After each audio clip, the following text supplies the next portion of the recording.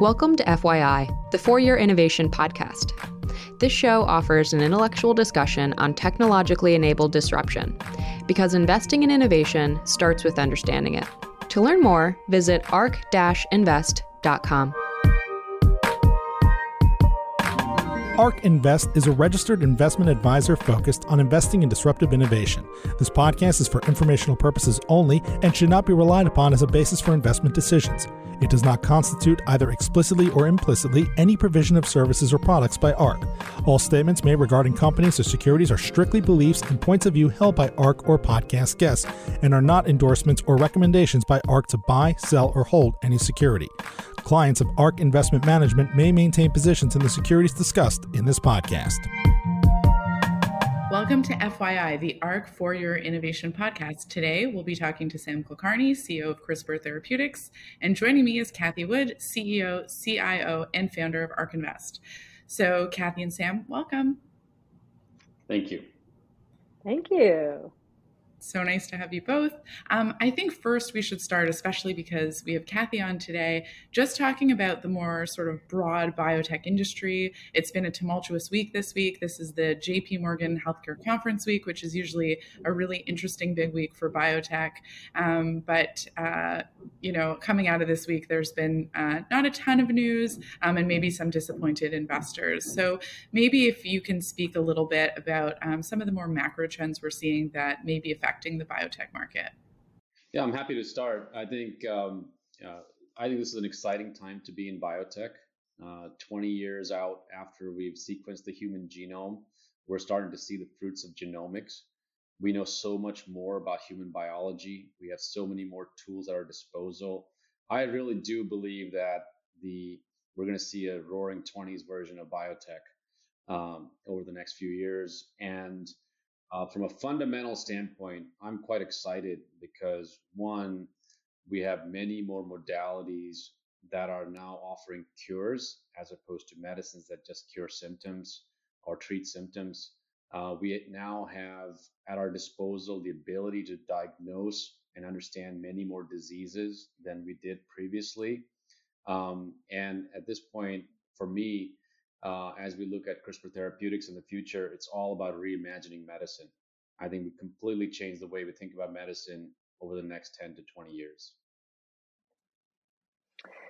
Okay, and I will chime in here. We couldn't be more excited as well, Sam.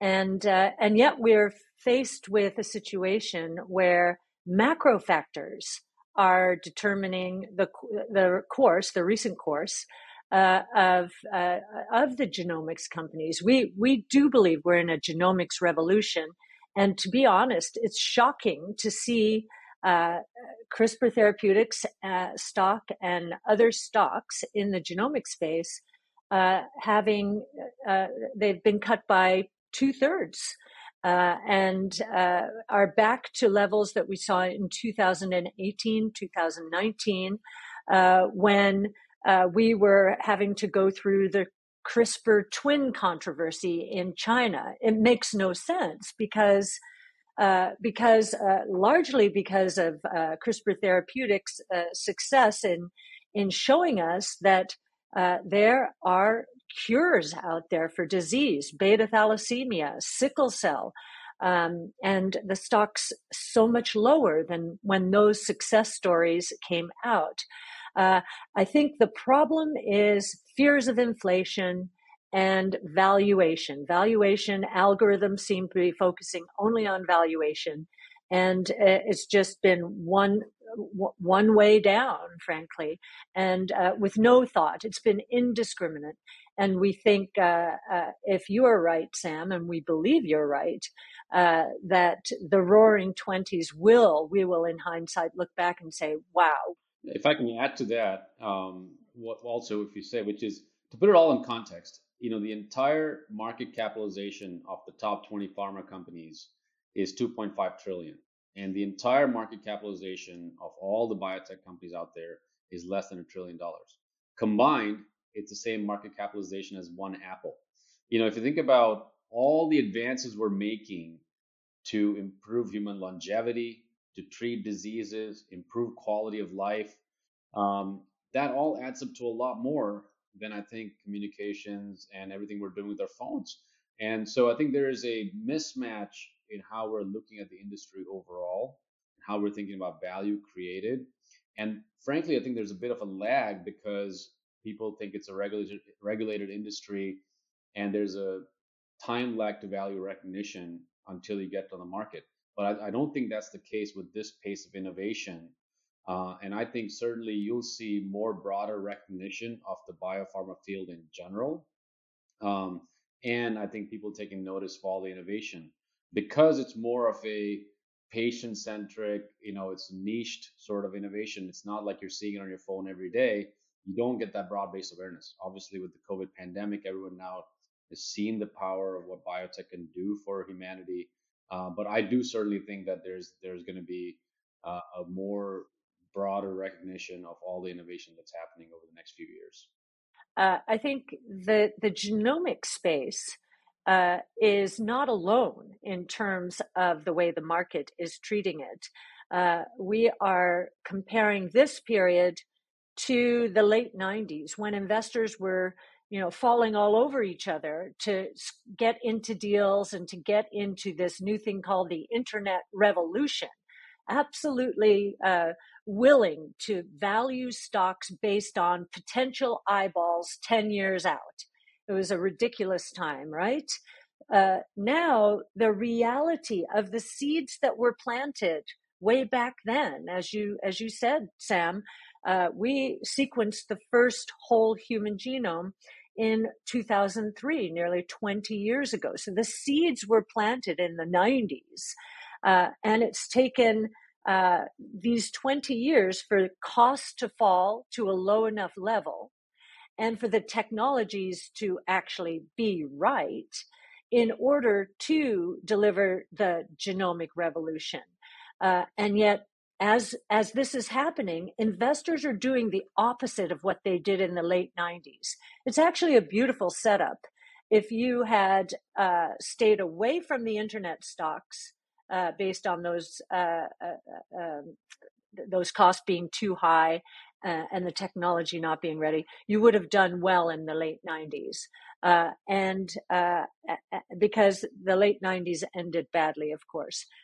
Now you can see with artificial intelligence and cloud and all these technologies that are ready, these companies are scaling magnificently. I believe that in the genomic space, investors who are afraid right now are going to come back because the results, as you say, Sam, are astonishing. We're talking about cures.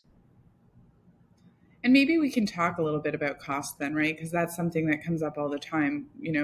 We posted this on Twitter and we asked some of people who were engaging with us to ask some potential questions, and that's one that came up. So, what do you think these therapies can cost? And as Kathy mentioned, we also think of things from a cost decline perspective. So, cost both the patient, but also your costs and how you can think of it from a cost decline perspective. Maybe using Wright's law, but no need for any calculations or anything like that. No, it's interesting that you mentioned Wright's law. And for those who are not aware of Wright's law, it was the realization that as you produce more at scale, your cost of production goes down. Now, the interesting thing is the applicability of Wright's law is not innovation. So at CRISPR, we always talk about this, which is one, why has drug development not yielded the returns that you think it should yield? One, because each drug takes $1 billion to develop these days. Now, in the future, as you understand the genomics, as you understand the disease, as you understand each patient, it shouldn't be the case. Because once you develop sort of the drug development system, you should be able to develop drugs on a more efficient basis. And that's one of the things that where Wright's law applies for drug development. The second piece of this is the learning. The nature of product innovation in biotech is completely different now. Used to be in the small molecule world, you made a compound, it either worked or didn't work. It was a stochastic process. And ultimately, if you made good bets and if you got lucky, you had a drug that worked, and otherwise you didn't. Now, the nature of innovation resembles the tech industry. We start with the first generation product. And then we come up with a second generation product based on the learnings of the first generation product in the clinic. And that's where we have a challenge at CRISPR Therapeutics, where we say every 2 years, we want to introduce the next gen version of the product based on the fundamental thesis we have. For instance, with our CAR T therapies, we have our first generation products in the clinic now. In short order, we'll have the next generation product. And in fact, we're working on Gen 3 and Gen 4 already. And same with diabetes. And so, I actually subscribe quite a bit to Wright's Law, but applies slightly differently in our context. But I think it's going to come into play in a big way. I think let's talk about next gen approaches then, because you mentioned them. That was a lot of questions we got as well, talking about base editing, prime editing, other approaches you may have, maybe using different nucleases, et cetera. Maybe we got overly excited, so we just jumped right in, but maybe it'd be helpful context for anyone listening just to go through a little bit about what is CRISPR, we don't like to call them first gen approaches, but maybe the first approaches that came out, and then go through some of maybe the improvements or new modalities and new technologies that we've seen emerging. Absolutely. If you look at the last 150 years of biomedical innovation, every 30 years or so, you've had a new wave that's caused a lot of excitement and enabled a whole new class of medicines. I would argue the last such wave of excitement came in 1980s when molecular cloning came to the fore with proteins and antibodies as therapeutic modalities. And today we see that nearly half of the pharma market, or nearly half of the medicines we take, are all antibodies or proteins.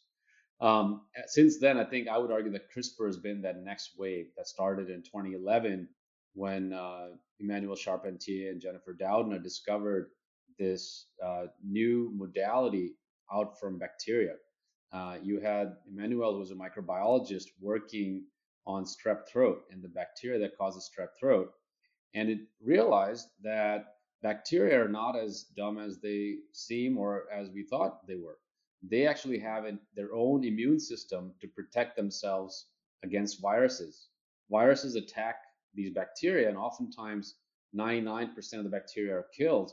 But the ones that survive have an accordion-like region within their genome where they take a snippet out of the viral DNA and store it in that genome. So the next time they're attacked by the same virus, they remember that virus and are able to use molecular scissors to cut the virus and inactivate them. Hence was born this concept of a sequence-guided molecular scissors. So the first instance of how people picture CRISPR is it's a molecular scissors with a barcode. And you can tell the scissors to go anywhere in the genome and make a cut. And that's how you're able to modify the genome. And that's where gene editing revolution is born. Now, the other way to look at CRISPR-Cas9 is actually it's a molecular truck associated with a barcode. So if you take the scissors and make the scissors less sharp, it's not cutting the genome, but it's still carrying a cargo to the particular place on the DNA. And in elegant work and research that was published, people enabled new forms of editing, such as base editing or prime editing or PACE, where you attach a different protein to the CRISPR. And you don't use the CRISPR as a sharp knife. You just use it as a blunt knife to make one cut on the DNA. And then you can make a single base pair edit or a specific correction. Now, all said and done, all of these are very important innovations and improvements over the basic CRISPR-Cas9, which remains the workhorse. And at CRISPR Therapeutics, we embrace all these new technologies. We can do gene disruption with the classical CRISPR-Cas9. We can do gene insertion using classical CRISPR-Cas9. We can do single base pair edits. We can do 200 base pair corrections. Not one of these is a silver bullet. I just want to make sure I contextualize that. I think the narrative around CRISPR 1.0, 2.0, 3.0 is false. It's basically you have different versions of the tool powered off of CRISPR-Cas9 that can attack and be used for different indications. So let's say there's an indication where there's a single point mutation, and that's all that causes the disease. Then you want to make a single point base pair change, right? but there's only a handful of those indications. Then there's a number of indications where there's a cluster of mutations. You take thalassemia, people think it's one mutation in one gene. It's actually over 200 mutations in one gene. So you can't just do single base pair edits for every mutation, for every patient. It's not inefficient for drug development. So there you want to do a correction or an alternate form of creating or reestablishing a redundant form of hemoglobin, like called fetal hemoglobin. So there are many different strategies, and the companies that are going to succeed are the ones that utilize the appropriate strategy for the appropriate indication to create a best-in-class medicine. But all in all, at a 20,000-foot level, I would say that all the improvements are welcome. This is what moves the field forward faster when there's many players working on it with a lot of capital behind it. You saw other platforms like siRNA that were developed 20 years ago that had one company with very little capital, and you didn't move the field forward as fast as you could have, and the pace of technology change was slower. And I think with CRISPR-Cas9, the fact that the technology is so powerful and the availability of capital has just catalyzed a completely different technology cycle. May I ask a question on that? CRISPR-Cas9 being the workhorse, that would suggest that the original patents, and I know CRISPR has them, should pertain to some of these next modalities, base and prime. Is that correct? Absolutely. I think the foundational CRISPR-Cas9 patents, based on the work of Emmanuelle Charpentier and Jennifer Doudna, are going to be very important for all these modifications. I think you do need the CRISPR-Cas9, whether it's in the form of a scissor to make a double-stranded break, or a nickase, as it's called, to make a single-stranded break, to enable all these advances. Now, it doesn't mean that the new IP that's being generated is not valuable. That's equally valuable. And ultimately, I think there will be, my assumption is there will be cross-licensing in the field to enable these therapies to move forward, not just with one company, but with multiple companies. And that's better for society, to be honest, to not have all the IP resident with one player. But I think the foundational CRISPR-Cas9 IP is what drives all of these innovations. Similar to what we saw in the antibody space. There was Genentech and Amgen, Apgenics early on that started in the molecular cloning and protein production space. And then there were advances, companies like MedRx, Domantis, Cambridge Antibody Technologies all came up with improvements to how you use the protein technology. And they all were relevant as we humanized antibodies, came up with fully human antibodies. But ultimately, I think companies like Genentech took advantage of all the improvements and became the 800-pound gorilla in the space and created transformative value in the cancer space and other therapeutic areas by being smart consumers and applying all these advances to the indications in the appropriate fashion. Kathy, thank you for bringing up the Cas9 IP, because that's obviously one of the things that we think about all the time. And also, I'm sure, Sam, something you think about all the time from a strategic perspective. So I was just wondering, how should investors and maybe just people who are interested in it think about the Cas9 IP? So those will be patented until, for the next about 10 years. And, arbitration hasn't really yielded any sort of formal decision. So also it takes about 10 years to put an asset through a clinical trial. So, what's your strategy moving forward to, maintain ownership of this IP and sort of to protect it? Yeah, I think the IP in the space is very important, not just in the form of patents, but also in the form of know-how. If you think about all the manufacturing that we do, there's an art and a science to it. You can have two companies make the same edit in a certain gene. In one case, you have data that's in clinic that looks really good. In another case, it doesn't.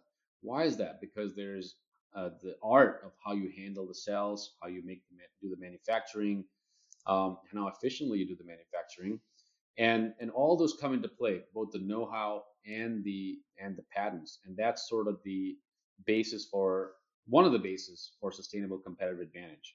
But if you're an investor, and I'm not an investor, it's hard for me to say, but what I would say is that historically the companies that have done the best and yielded the most returns are the ones that know how to develop good drugs and make drugs that have a transformative impact on patients, whether it's longevity, whether it's to cure certain diseases, whether it's quality of life.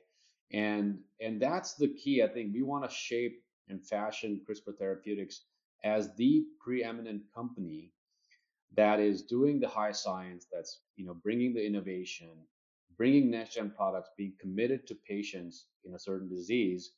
And if you can make transformative therapies, I think that's where the value generation is. If you take the case of Genentech, for instance, at the time they were acquired for close to $100 billion.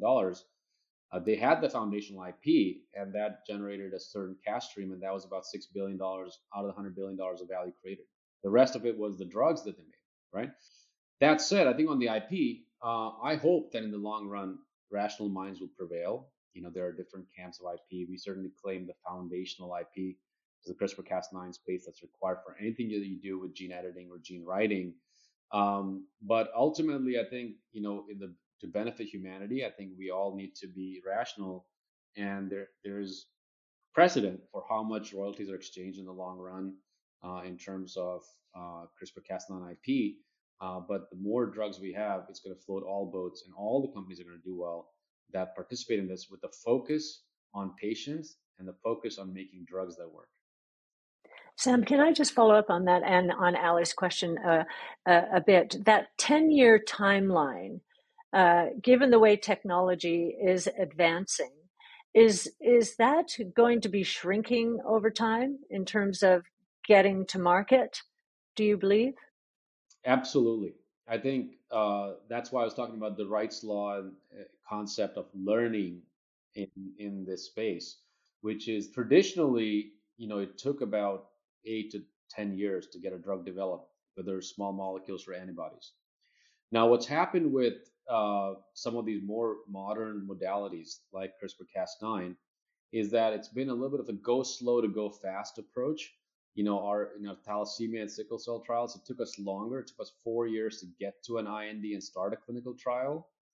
But then once you start a clinical trial, you're starting a pivotal trial, and you can get approved that much faster. But overall, you're still talking about 6 or 7 years to approval.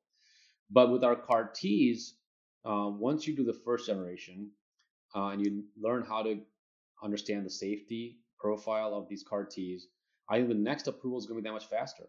In fact, in our type 1 diabetes program, we already have Gen 1, Gen 2, Gen 3, and Gen 4 lined up. And with the CAR Ts, while it took us 2 years to go from Gen 1 to Gen 2, with diabetes, it's going to take us 1 year. So that early discovery is faster to get to the clinic. And once you understand how the clinical trials are done, you're going to do those trials faster and get to approval faster as well. So overall, I think, what are the variables ultimately in understanding returns for the pharma space? It's, can you do drug development more efficiently, whether it's doing the clinical trials faster and getting to approval faster? Can you do it with less capital, so you're not spending $1 billion every time, and you can do smaller trials because you understand the patients better?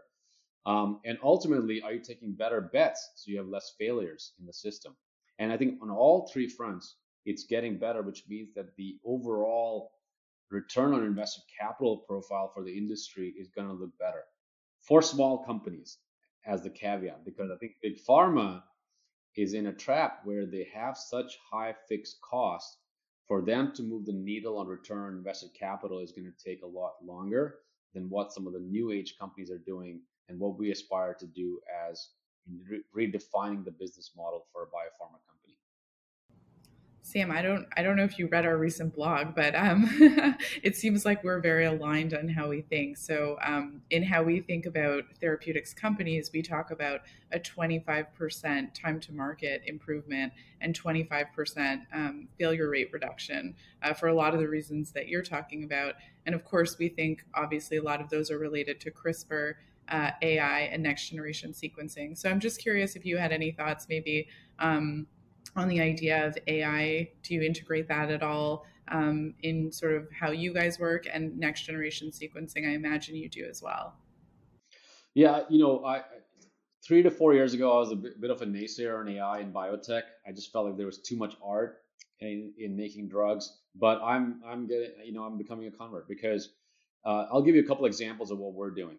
I think with CRISPR-Cas9, we're doing massively parallel screening where we knock out many different genes to see which genes that we knock out can make these CAR Ts stronger or immune cells stronger in killing cancers, or ones that avoid rejection by the patient's own immune system, right? Used to be that it would take us to do the experiments, it would take us 10,000 mice if you had to knock out all these genes before. But now with the use of big data and smart algorithms, we can do those same experiments with 1,000 mice. So we just do massively parallel knockouts in randomized fashion and learn from it to then say which ones are more important. And I think, by the way, we've hit on something that's even more impressive than PD-1. You know, PD-1 was a really important development in the immuno-oncology field a few years ago that have led to many different drugs in cancers, which basically takes, you know, it's tumors stop drugs from acting on the tumor by applying brakes on them, and you basically take the brakes out. That was PD-1. Well, we found something that's another knockout in our CAR Ts that's even better than PD-1 through this massively parallel screening. Now, you can argue that's not quite AI yet because it was just big data and smarter algorithms. But now you have these new methods for protein evolution. And there was a publication, I think, from David Liu's lab recently and some work that we're doing internally in CRISPR, where you use phages to evolve proteins and make better Cas9s, for instance. And they learn from themselves and make better and better edits, and they evolve. And similarly with AAVs, we're evolving the AAVs, which took evolution 1 million years to make the best Cas9 in strep throat. It can take months now or a couple of years. And so there is this notion of AI and smart analytics that's coming into biotech. I think you still need to understand biology. You can't get away from that and contextualize everything. Because otherwise, if you're just taking blindly looking at the data and starting clinical trials, it may not end well. But I think over time, you're seeing more and more investment from companies like ours into this concept, and we're actually embedding it now in early research as opposed to doing it post hoc. I was just curious, we also got some questions about your manufacturing facility, which I think will be really exciting and interesting to visit. But, just curious about, are you implementing some of those changes into your manufacturing facility, meaning a lot of automation, robotics, things of that nature? Absolutely. I think, I'll talk about some of the simple things that we're doing that have had great yields. One of the first business school cases I read was around the airlines and how Swiss Air went bankrupt. I think one of the factors they didn't understand was if you left the planes waiting too long at the gate, the capital, you're not utilizing capital efficiently, and your ROIC is very low, right? And how does that apply to biotech, you may ask? Such a arcane example. But take our manufacturing facilities. When we make our cell therapies, those cells are processed, and that takes 7 to 10 days, right? So if you have a suite dedicated, a GMP suite dedicated to these cells for 7 to 10 days, you have to make so many different suites for every product that you're making. Now, but if you have a simple innovation that says, look, we're going to process the cells in the suite and then have a separate little compartment where they can rest, and then they can sleep there or mobilize or expand there while we use the suite for another processing, all of a sudden you've changed the efficiency of your manufacturing by an order of magnitude and your capital efficiency. So our new manufacturing facility in Framingham, which we just got occupancy of, even though it's only 60,000 square feet, it has the same efficiency as a 600,000 square feet facility that someone else may have developed for autologous therapies. So that's an example of innovation that's, you can argue is quite obvious, but not so obvious sometimes. But then we also put in place, we're putting investments in place to make the manufacturing more automated. So that's along a whole different axis. How do you create closed system automation to reduce errors? You don't want to have any errors in manufacturing, particularly with patient safety in mind. It makes the regulatory process more reliable because the FDA and the EMA are going to be thrilled with that aspect because they have to deal with quality of manufacturing from a people standpoint, an operator standpoint. If it's all automated, you have that much more reliability. So we're doing quite a bit on the manufacturing front, and that again establishes a basis for competitive advantage in the long run. But these are investments we have to make now to enable us to get more out of the system, more out of the platform we built in the future. Got it. So I just wanted to maybe shift gears a little bit. One of the things that we talked about in our Big Ideas deck last year was this sort of shift from ex vivo to in vivo therapies. And of course, it's not going to be for everything, and it's going to depend on the indication. But there does seem to be sort of this industry switch to looking and being sort of excited about in vivo approaches. I'd be curious to get your thoughts on this, for if you agree. And I don't think we have any disclosed in vivo approaches that CRISPR Therapeutics is on. So maybe if you can just, discuss anything that you're able to about sort of your in vivo strategy. Yeah, absolutely. There are two concepts I think that people are recognizing. One is you can do both ex vivo and in vivo. I think in vivo was considered riskier before, right? And now with some of the early data from that we've seen in some indications, in vivo is entirely possible, and that translation from animal models to humans is almost a one-to-one translation, which opens the gate for a flood of in vivo approaches to various indications. But that said, I think there's a lot of value in ex vivo, and I'll expand on that. The second is this notion of thinking of common diseases versus rare diseases. I think early on, most of the calculus around the opportunity set for CRISPR was around rare diseases, monogenic diseases, and you're treating a genetic disease.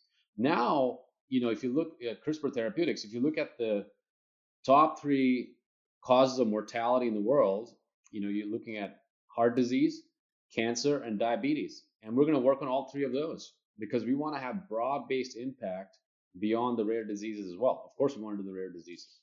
But, take an example. If you have organs off the shelf and you can create artificial pancreas that can be implanted to patients whenever you want, you can basically make patients completely independent of insulin, right? And by the way, I think some in politics will enjoy this. Everyone's complaining about how much insulin costs and the cost of the healthcare system. Here's innovation that can completely change the landscape. Instead of injecting yourself with insulin every so often, you just implant an artificial pancreas under your skin. And that we're starting clinical trials for that. We've already started clinical trials for that, and we'll be dosing patients soon. And that can be a very powerful concept. A second concept where, for instance, you can make edits for pain.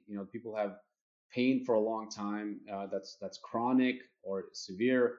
Can you make edits to pain receptors that makes the world free of opioids or reduce the dependence on opioids? Those are transformative things that reimagine medicine, not just for monogenic and rare diseases, but for common diseases that we're talking about. And similar efforts now are happening in the heart disease space, where you can actually potentially improve human longevity by 10 to 15 years by reducing the risk of heart disease by making an edit to PCSK9 or other proteins like ANGPTL3.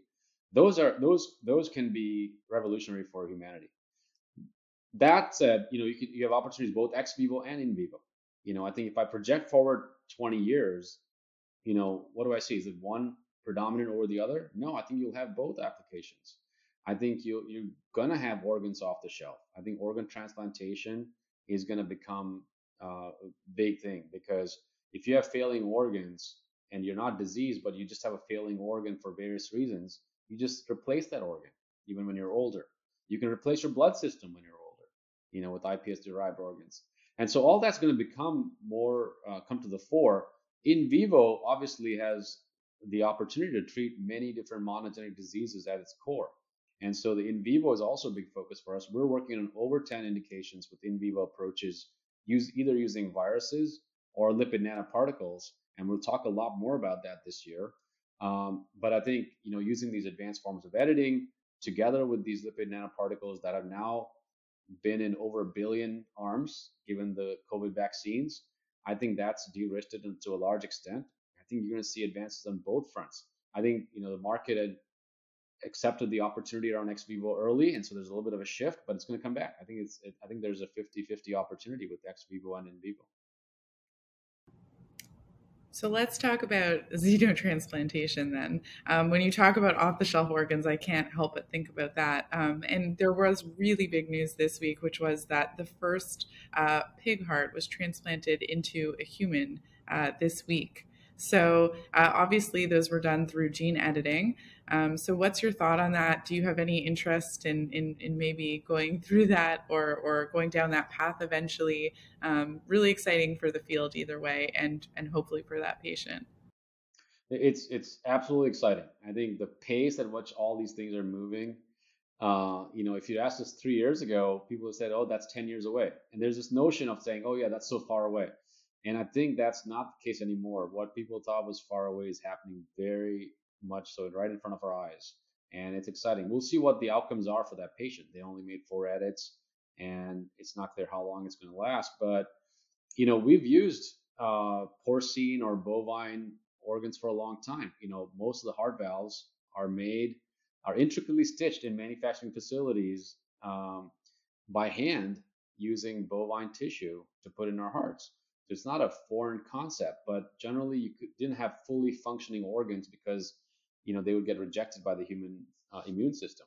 But now, if you can make edits to make them stealth, all of a sudden you can use animal organs for humans, and we're certainly interested in that. I think the bigger bet we're making is that we can artificially recreate these organs using iPS cells. There's two waves that are coming together at this point. One is this whole revolution around regenerative medicine based on the 2012 Nobel Prize for Dr. Yamanaka around iPS cells, where you can take any cell in our body and reverse age it into a pluripotent state where they're like an embryo essentially, and then redirect its fate to become any organ of interest. Right? That's very powerful. Now, it never became very applicable because you have to do it one patient at a time, and that's too cost prohibitive and took too long. But if you can do it in mass production because you have CRISPR and you can make these cells stealth and one cell line applies to every patient, all of a sudden you have organs off the shelf. So we have this effort in pancreas where we make artificial pancreas or the islet cells within the pancreas. We have an effort with liver cells. You can make artificial liver cells, and liver transplants are very hard to come by.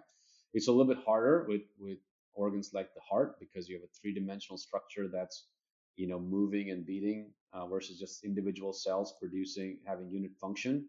But you're going to see all of these come to the fore, and I think eventually investing in both parts, xenotransplantation from animals, which are applicable more to organs like the heart, versus iPS-derived organs for pancreas, liver, kidney. I think that's all going to become a reality in relatively short order. So we're speaking moonshot ideas. And this was a question from Twitter that I really liked, which is what moonshot ideas is CRISPR trying to solve? So, we've talked about some of them, but maybe if there are others that you want to share. And then I think it was interesting that this person asked, what does CRISPR look like in 2030? At ARC, we have a long time viewpoint. So I found that really interesting. But they also said to you personally, Sam, why are you leading CRISPR and where will you be in 2030? Yeah, I'm having the time of my life. I think I not only am I enjoying it so much and I'm so excited by it, I almost think it's a privilege to be in this seat. I just feel like I've been put in place in this time and space to lead one of the most cutting edge platforms in the world. And I feel a tremendous sense of responsibility to make sure that it's safe for patients. We don't go cowboy on any of this, that we deliberately and systematically develop it. But then we need to have these moonshots and we need to have horizons of development. For us, the first sort of next 3-4 years represents this battle against cancer. We're 60 years into the modern war on cancer, ever since Dr. Sidney Farber declared it in the 60s. And we've thrown the kitchen sink at it. We've thrown all these chemicals, in fact, some wartime chemicals at cancer. We made a dent, but not as much as we should have, or we could have. But now we have this notion of smart edited cells against cancer. That's sort of our first wave that could be huge in the fight against cancer and curing cancer. It's no longer a death sentence. Our next wave of innovation is around organs off the shelf, and what I talked about with pancreas, liver, etc. and many more organs. And then beyond that, I think we have ultimately this is going to play into longevity. I think odds are that interventions we do with common diseases like cardiovascular diseases can be preventive. And if you have preventive edits that could reduce the risk of cardiovascular disease, reduce the risk of diseases like NASH in the liver, you're starting to extend human life. And I think all this is going to play into that sort of forefront as well on longevity. That's not, that may seem very distant, but and a moonshot, but actually is not that far away. In the meantime, we do want to make sure that we continue to treat one rare disease at a time, and get as many of those as possible, not just us, but other companies as well, so that patients suffering from terrible diseases like GSD1A, like sickle cell disease, all have a cure in front of them. These are diseases that have been ignored too long. Sickle cell is the oldest known molecular disease. We've known it for 110 years now as a disease, and over 60 years since we elucidated that it's a genetic or molecular disease. It's about time that we have a therapy for this patient population. So, Sam, may I ask a follow-on question there? I had the pleasure of interviewing Jennifer Doudna a couple of years ago for one of our summits. And it was during the time, right after the CRISPR twins controversy in China. And it was at a time when the safety of gene editing was being questioned. And of course, Jennifer, being one of the inventors, took that risk very seriously. But there were a number of trials, including yours, starting and in place around that time.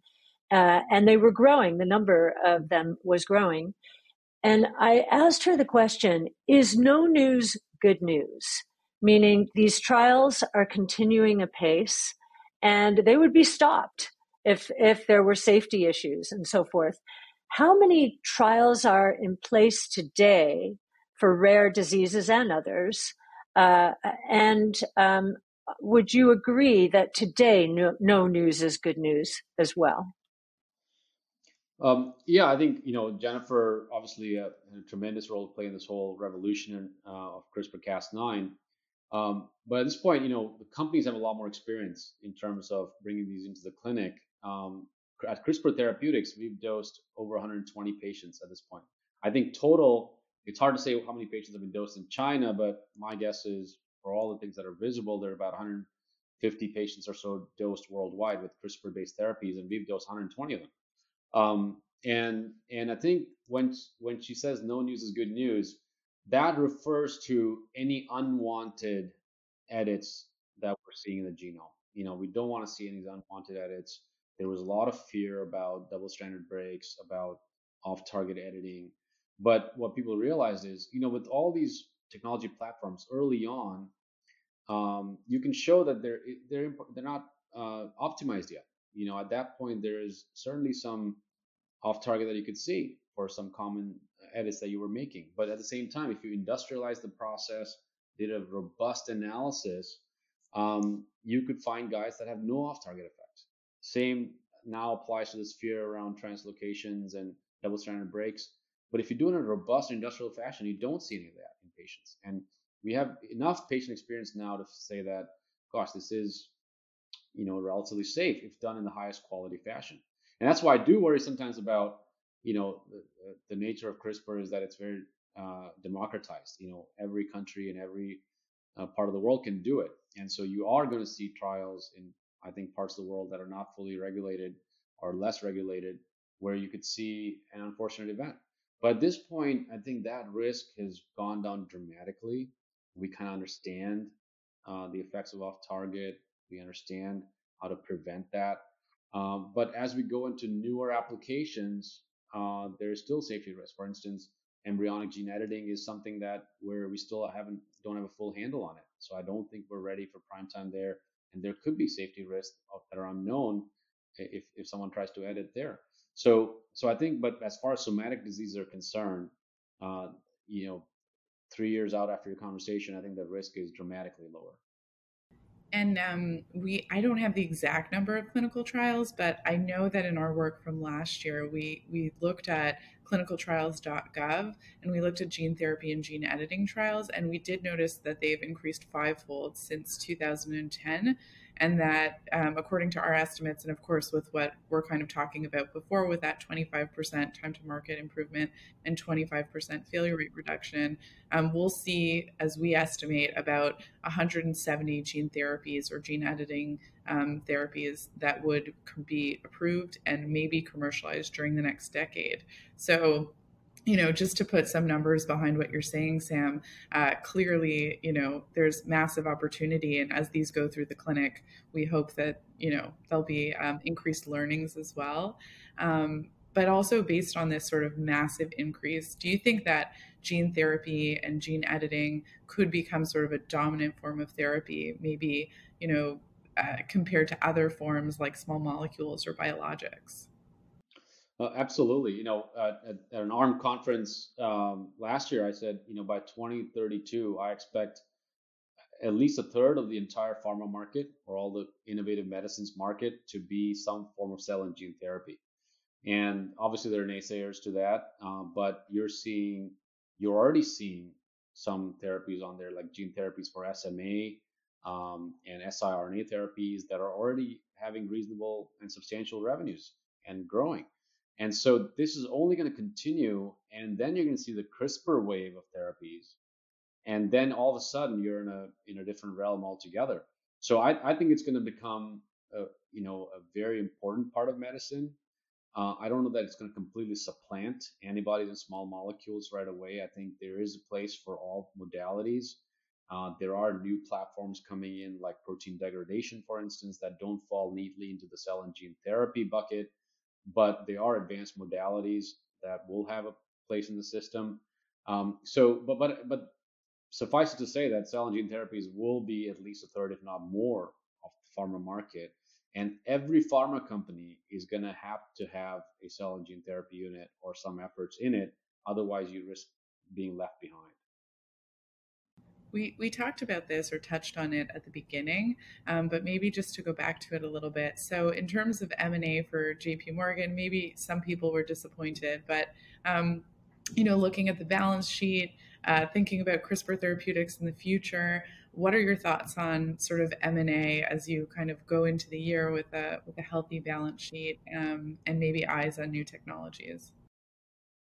Well, at CRISPR Therapeutics, our goal is to become a multi-$100 billion company, if not a trillion-dollar company. I think, in the long run, we want to be standalone and we want to have impact on humanity in a big way.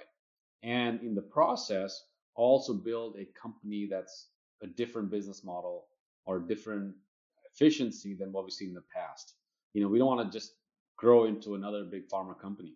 I think we want to grow into an innovative company that's putting most of the dollars that you're getting from commercialized products back into research to impact even more diseases, but at the same time, have the ability to be sustainable. I think we've talked about improving the probability of success. We've talked about shortening clinical trial time.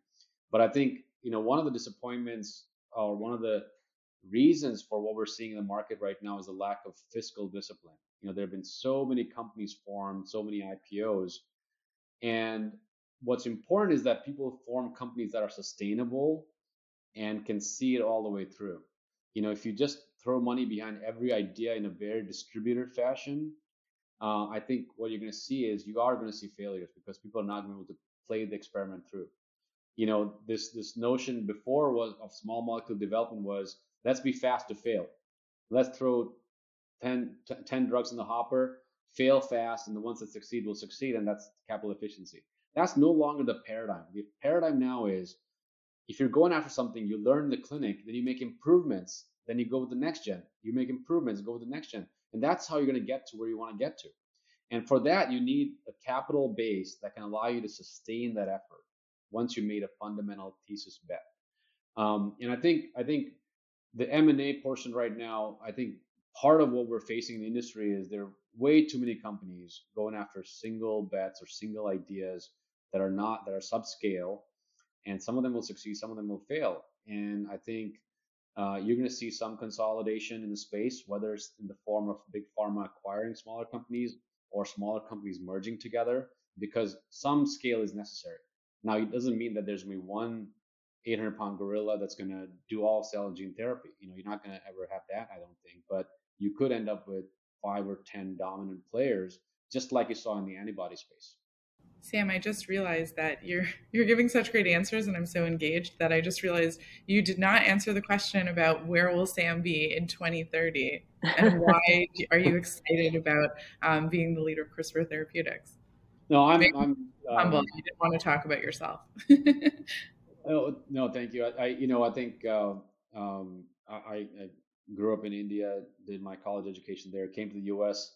To grad school with a firm intention and goal of becoming a professor. Somewhere along the way, I got very interested in business and ended up at McKinsey, and subsequently was fortunate enough to end up at CRISPR Therapeutics, and now have the great fortune of leading this organization.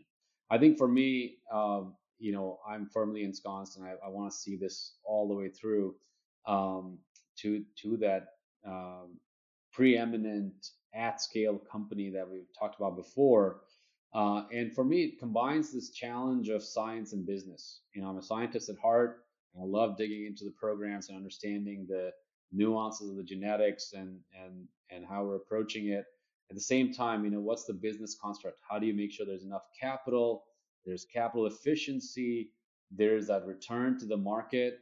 Making sure that the entire system is value is being created for everyone. Including the health system. You can't forget CMS, Medicare, and other stakeholders, the providers and payers. If we have success, we'll have CAR-Ts on a global basis. In fact, we'll save the system costs by making allogeneic CAR-Ts less expensive than autologous CAR-Ts. And all these things excite me. I think the notion of bringing change globally, of bringing science and business together, and ultimately doing good for humanity. You got these rating agencies ask us, what are you doing on the ESG front? And I say, you got to be kidding me. We're solving social inequities by creating medicines for sickle cell disease. We're making medicines cheaper for the entire world. We're taking medicines places around the globe where they could never get to before. And this is the greatest calling we can have. So I'm excited about what the next few years will bring, and I'm pretty sure I'll be doing gene editing and CRISPR-based therapies in 2030. Yeah, Sam, I remember the first time I met you. I could see the passion that you had for CRISPR-Cas9. This was you were sure this was going to work, and so the scientist in you I saw coming out, and yet at the same time I did see this businessman and your conviction in where gene editing, gene therapies was going to take CRISPR and the world was into the trillions of dollars. And I remember at the time thinking, oh, wow, what a dreamer. Let's just get through some of these trials first. But you saw this early, and you have been thinking in a very big way, very expansively. And I think you and your company and companies like yours are going to transform healthcare. Thank you, Kathy. That's appreciate those words, and I think I'm excited for the world in general. I think we live in a world where corporations and companies are pushing the frontiers forward. Used to have governments behind these, like the Manhattan Projects and other big scientific projects that were required scale, and now you have companies that are going to space, companies that are changing the energy balance in the world with companies like Tesla. And I think, and people forget, I think, back in the day, Suez Canal was built by an individual and a company. It was a private company. It wasn't a government effort. And we did great things in the past. And now I think with the environment that we have, where there's, retail participating, every person in the world can participate in this innovation. It used to be that you had to be an investment manager to be able to even hear from me or hear from companies or talk to Elon. But now with Twitter and the ability, the Robinhood, and the ability for everyone to understand it, it's going to change how we invest in things.